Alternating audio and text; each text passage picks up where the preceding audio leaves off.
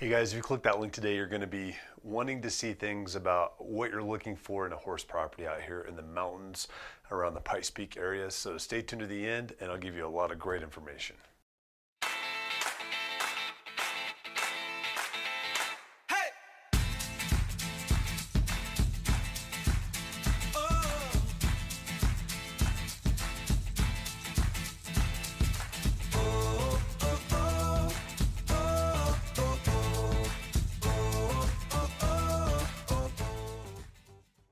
Okay guys, first I just want to apologize. I really wanted to be out in my pasture with my horses doing this, but it snowed yesterday. We've got over 4 inches and I am just not sitting out in the snow and trying to keep my horses in the same place when there's snow and there's not any grazing around unless I'm standing next to a hay bale. Very difficult to do.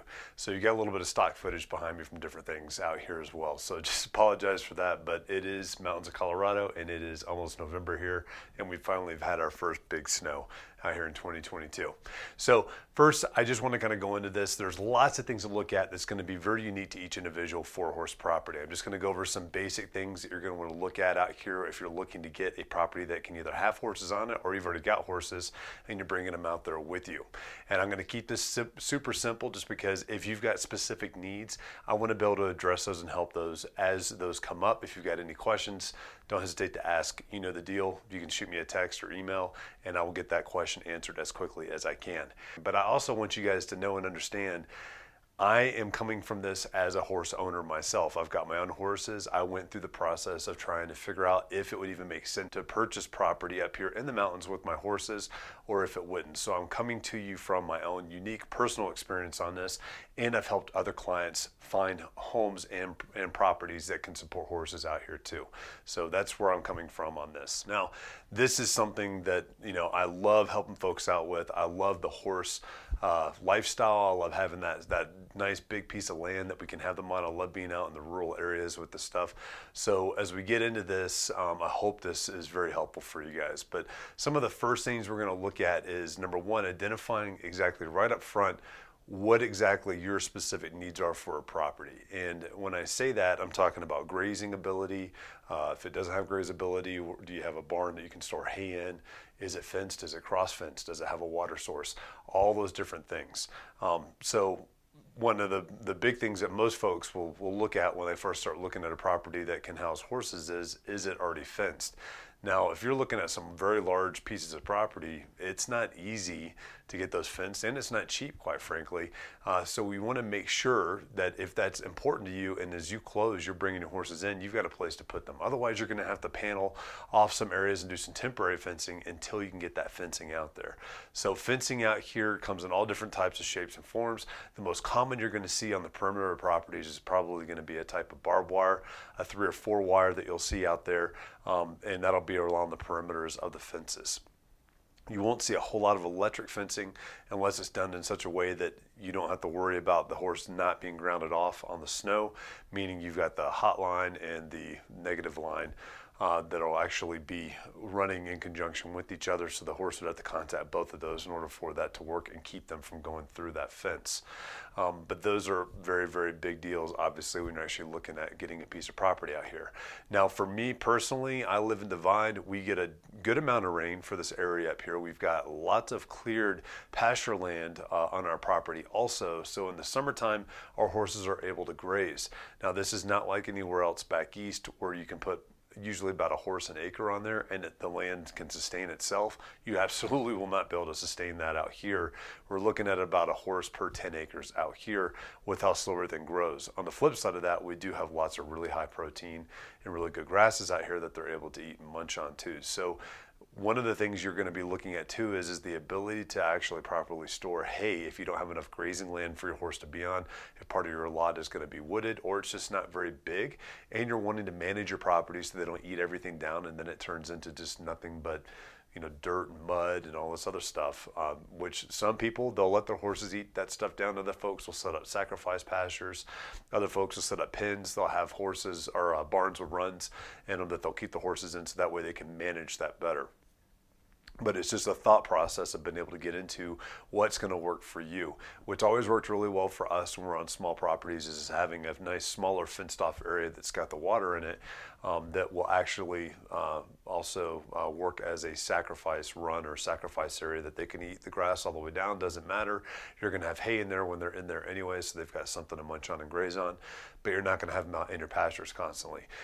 My wife and I, we had something very similar to this when we first moved here. We moved to Florissant. We rented it out for about 6 months, and it was only 10 acres. We had 4 horses that we brought up here, and we had 2 sacrifice areas. We split it up, 2 horses on each side with water on it, hayed them, and then mucked that area as well, because obviously it's going to be a pretty congested area.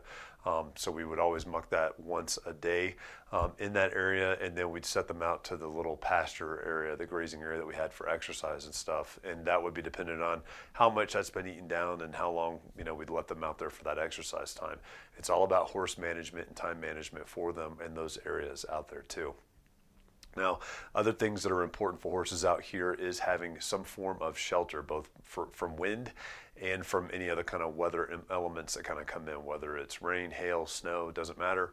Something that they can choose to get into if they need to, but wind is really one of the biggest ones out here. You see a lot of 3-sided runs that are placed up for horses to be able to get in and out of. If you got a barn, you can put them in. You just won't let them out during inclement weather. You keep them in the barn during inclement weather, so that way they can stay protected.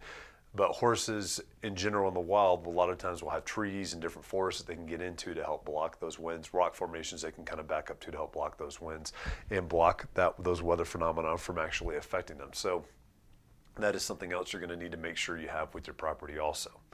One of the other big elements of purchasing horse properties is how are you going to have water for them. Now we'll have another video that specifically talks about wells and the different types of wells that do and don't allow horses and what we need to look for in that. But in the general sense of water, you're going to need to have water out there, and we get very low temperatures up here, so you need to have something that's got the ability to maintain its liquid form during the wintertime also. Summertime, it's not really as big of a deal, but if you're putting stock tanks out there or any kind of buckets of water, they're going to need to have heating elements in them, which also means you're going to have electricity that can drive that out there to them to keep them from freezing solid on there also. So that's really, really important to have as well. Even if you do have a great piece of property that actually has running water through it, my wife and I have that. We're super happy with that. You're not allowed to use that for your specific, like your primary watering for the horses. You're not going to keep your horses from drinking, but you need to have another source of water for them to drink, per the way the law states in Colorado with water law. And I've got an attorney that can handle that if you guys want to get more into that, because that gets crazy. But I've got a real estate attorney who specializes in water law out here, and he can direct folks if they want to get really into that. But even those moving creeks will freeze in the wintertime, and the horses won't be able to get into those. So you definitely need to have a plan for water, whether it's automatic waters, whether it is the stock tanks, and you're actually putting the heaters in those. Tractor Supply sells those heaters. All the feed stores around here, especially in wintertime, are going to sell those heaters too. But then also making sure you've got the correct amperage of an extension cord that's going out there also. Otherwise, you could potentially start a fire or electrocute a horse or yourself on that as well. So making sure you're maintaining that and ensuring that that's going to be a safe atmosphere for your horses to be able to get water too. So those are some of the basics. Not every piece of land out here is going to allow horses. Some of them will have covenants out here that restrict horses. Some of them will have HOAs that restrict horses. But usually when you get out into the more rural areas of the Teller County and the Pikes Peak region, you're going to be able to have a horse on that. But that'll be something that we check during the due diligence time frame.